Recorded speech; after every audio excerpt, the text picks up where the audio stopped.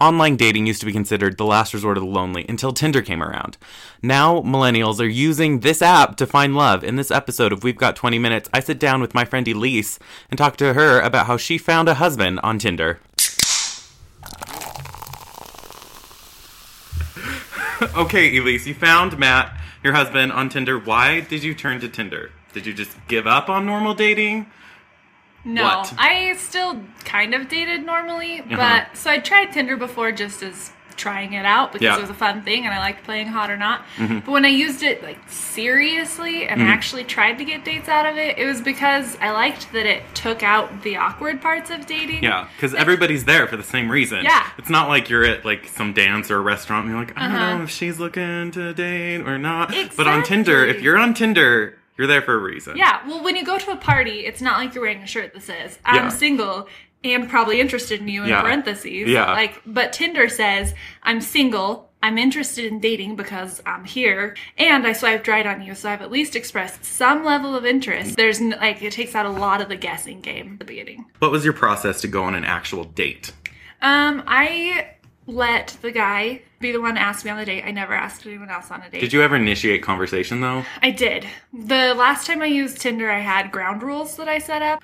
One was that I was going to initiate conversation, which I hadn't tried in the 5 to 20 times I'd tried Tinder before. Yeah.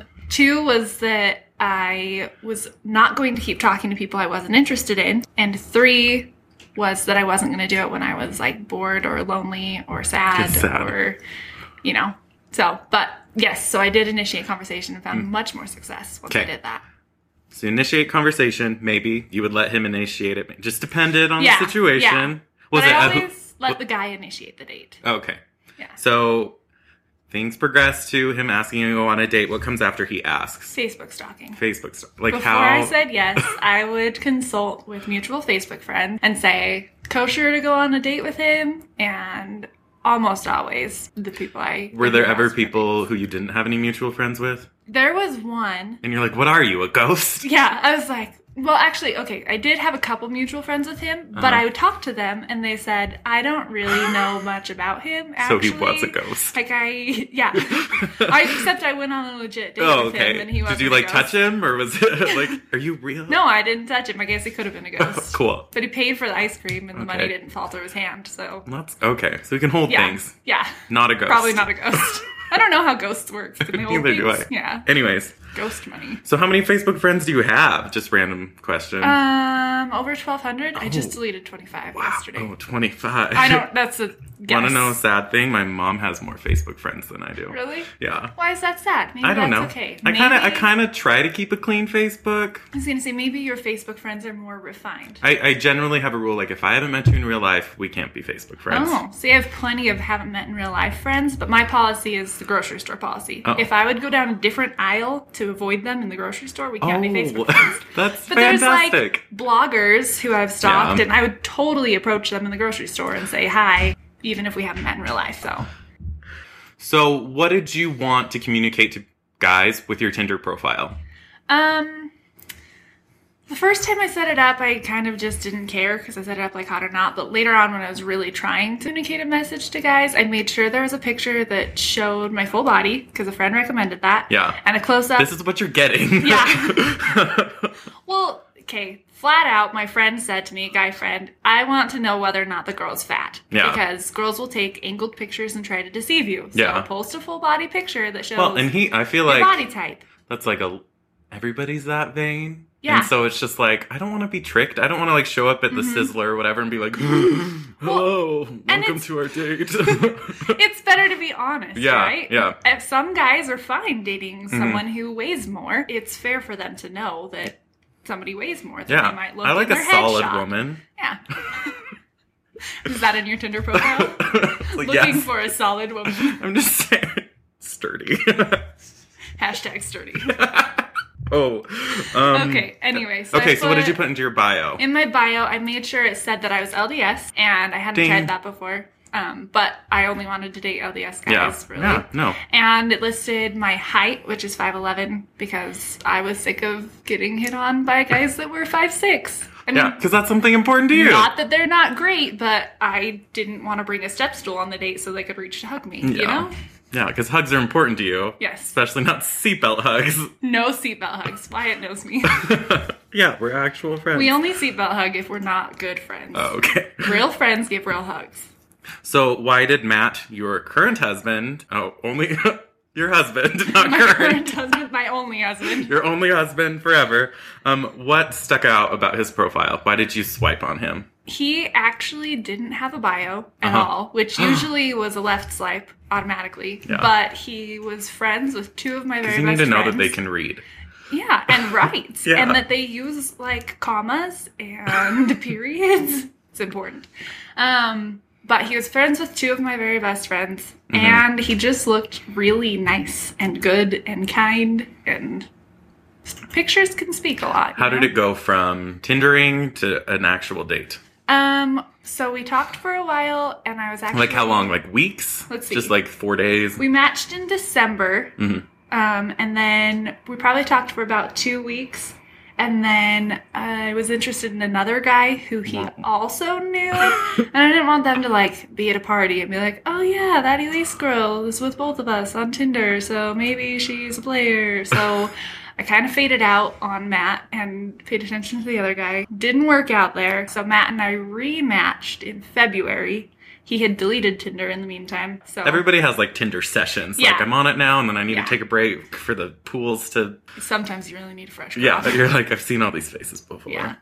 So he came back in my feed. I swiped right again, and I was like, I have to know if he swiped right on me again. Mm-hmm. And then we talked for probably another week and a half, and then we switched to texting. Yeah, that was usually my go-to, like, it's okay for you to ask me on a date. Oh. Is I would pull That's a great signal. Yeah. Like, I'm comfortable. Like, you can call me now. You have this magical power that I can't ignore. I would say, hey, it's a little bit easier to talk through texting or over the phone, so here's my number if you want to use it. Ooh. That was usually my, like... That's sly. You can ask me on a date if you want to. Pay attention to that, ladies. It's a good tip. I'm happy with that one. What makes Tinder different than, like, eHarmony, OkCupid, Soosk? You don't have to pay for it. Yeah. So it makes it feel more normal and a little bit less desperate. Not that eHarmony is desperate. Yeah. I think it can be a good resource. But when you're paying for dates, I mean, that's not directly what you're doing. But it can feel that way. So I think more people are on Tinder. And so you have more options of people who don't feel desperate and feel like they're just trying it out. And, like, also the fact that it connects with your Facebook and it can show you your mutual friends and, like, what those other people are into. I think that's really important. It's like, oh, this is a real person, not just a profile. Uh-huh. And you can ask your friend. So an important thing to talk about is how Tinder is different in Utah and the Mormon community versus the rest of the world, online, internet. Well, I've never tried it outside of Utah. Well, I was visiting with a girl, and she was just talking to her sister, and she was brought up Tinder, and she's like, oh, stay off that.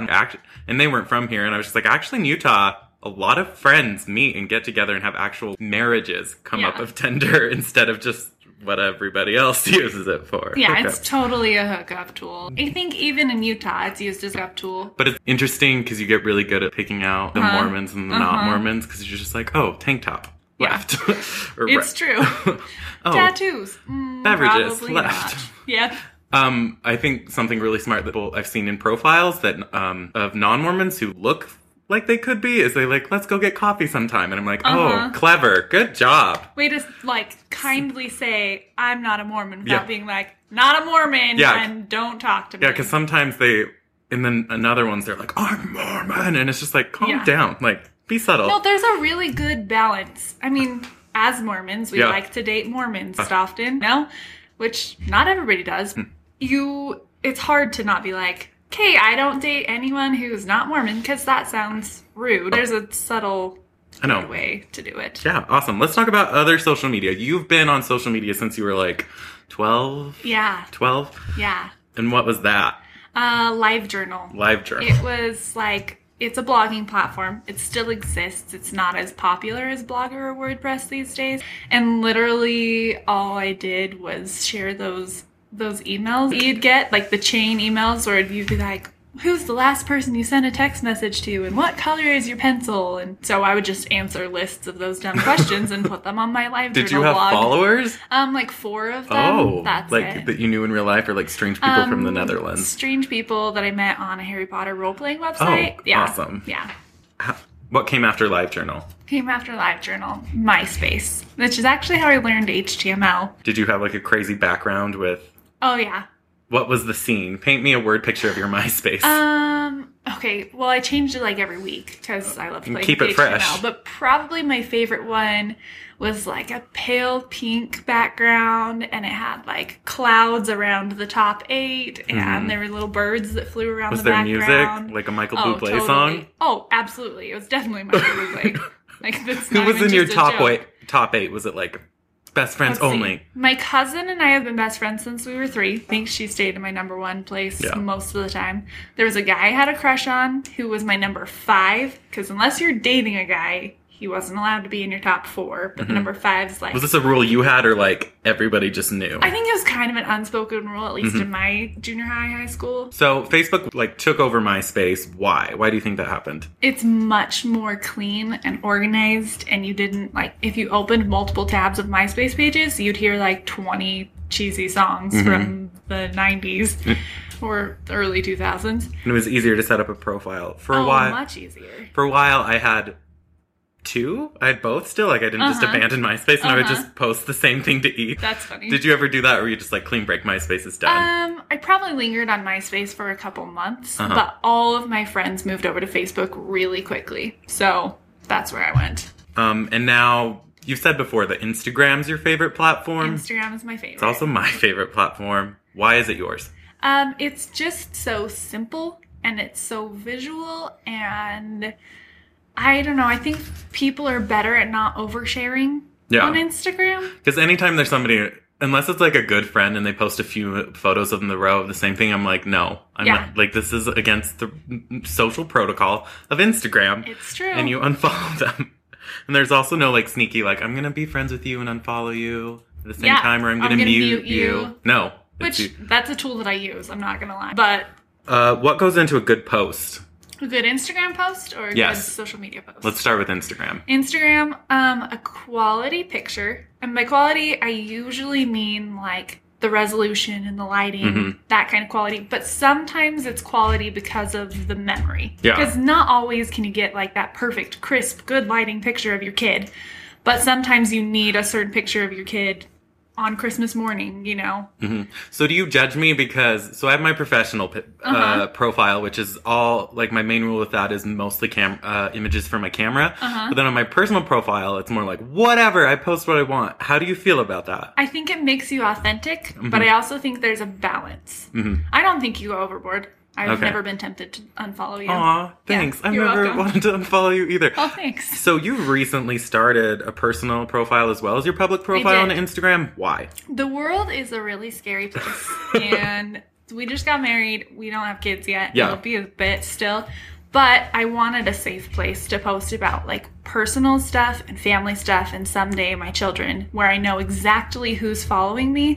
And I want to like keep deleting that if I feel anything unsafe from the people who are following me. So is it a private account? Yeah, it is private. And then my other account I built up with my blog, and I post a lot around General Conference, and I try to post inspiring things. On your public account, are you like careful not to like give away like your address or like what the inside of your apartment looks like so weirdos can figure it out? Are you like careful? I'm really careful. And I love posting pictures of my food more than, you know, I'm the kind of person that people make fun of for that. But I post pictures of the food like when we're leaving the restaurant. Yeah, like do you have a photo now, post later policy? Because that's what I do. Generally speaking, yes. Because usually if like I'm doing something awesome with friends, I'm like, quick selfie. Okay, I'm going to post that later. And I'll So have you ever had like an unhealthy relationship with social media? Definitely. Describe that. Well, so it's really hard not to. Like I still have days where it's unhealthy. Like, okay, New Year's was yesterday, right? New Year's Day is a weird holiday because all the hype is about midnight, and then you spend New Year's Day and you're like, okay, it's not like Christmas where we do things all day. Half the restaurants are closed. But you can't go do anything, and also it's freezing outside, so you're not going to go do much. Yeah. But everyone on Instagram's having a lot of fun and posting about it, and I have nothing to post, so my life must be really sad, you know? It's easy to get caught up in that. And, so what do you do to avoid that? I try to take breaks. Yeah, I will just sign out of social media on the weekends. For how sometimes. long? Just for the weekend. Because I work for a social media marketing company, so I need to be able to be connected to the brands that I represent. I'm on all week. So how did you roll your love of social media into a career? Because I think that's fascinating. A lot of it was that I spent a lot of time blogging, and I learned how to write creatively and in ways that people cared to read about. And that's basically marketing, is positioning things in a way that people care to read about. And then I also just learned the mechanics of a lot of things, and the mechanics of like advertising and how to get views, and all of that really helped with learning what brands needed to post. I know from my own marketing that it's kind of like a game, but like a really annoying game to me that I hate. Do you turn it into a game for yourself to like make it interesting and keep it fun? Do you see what it? No, but that would be a good idea. It's like, this is a game. It's kind of like reinventing the wheel every day. Like, we have a client that does vein care, like takes care of varicose veins, which is important. Very important, especially if you have varicose veins, which are painful. But if you don't have varicose veins, you don't care about that brand. So that's a hard brand to represent on Facebook. And you post one day, and then the next day you're supposed to post again and still get likes and engagement, but... So what do you try to communicate with the world on your social media platforms? One of my main goals is just to be like a really positive voice, because social media can be really, really negative and ugly and rude. So, and I really like sharing positive LDS messages without being like, in your face, I'm a Mormon, you should be a Mormon too. So my goal is to just like share positive things that... Be an example of... That help people want to be positive, even if they don't want to be Mormon. So I think one of the problems with social media is it's only what you want to see of a person online. How do you come off as a real person? Because I had a friend come up to me and she's like, you look like you're doing so awesome and I'm so happy for you and you're just crushing life. And I'm like, well, yeah, I guess maybe you would think that if you just saw like my Instagram posts on my one page. So how do you keep it real, I guess is the question. It's a really hard thing to be completely authentic on social media, because you're not going to post and say, I just cried all day long because I'm upset over this really dumb thing. Nobody wants to follow sad teenage girl posts or boy posts. And there's no appropriate picture to put with that either. And pictures do much better. But I try to post when it's appropriate, authentic things. Like when we were planning our wedding, I'd post one of our pretty wedding pictures, probably an engagement that you took, actually. Okay, ding. Shout out. He didn't pay me for that. He was a good photographer. But I would post a picture and say, like, thankful for my great fiance for helping me through bridal breakdown number 21, and kind of make it lighthearted, but say, like, wedding planning is not all fun and games. Like, it's not pretty like it looks, and people post on Instagram. One of my favorite posts of all time, one of my friends just started a new job. Her first day was horrible, and she just posted like a selfie, and she did not look happy, but she just wrote, Instagram can be like a really one-sided view of things, and she just explained that her day sucked and she wanted to keep it real, and I just loved how like real it was. People love that. Have you ever heard of Brené Brown? No. She's a psychologist. She's done some really cool TED Talks. But she talks a lot about vulnerability and how that helps people connect. And she says that you feel awkward sharing something like, I've had a terrible day, I felt really awkward, I felt vulnerable, blah, blah, blah, blah, blah. But that's when people connect to you. People are often really proud and impressed when people share stuff like that, even though it makes you feel uncomfortable. That's how people connect, and that's what social media is about, is connection.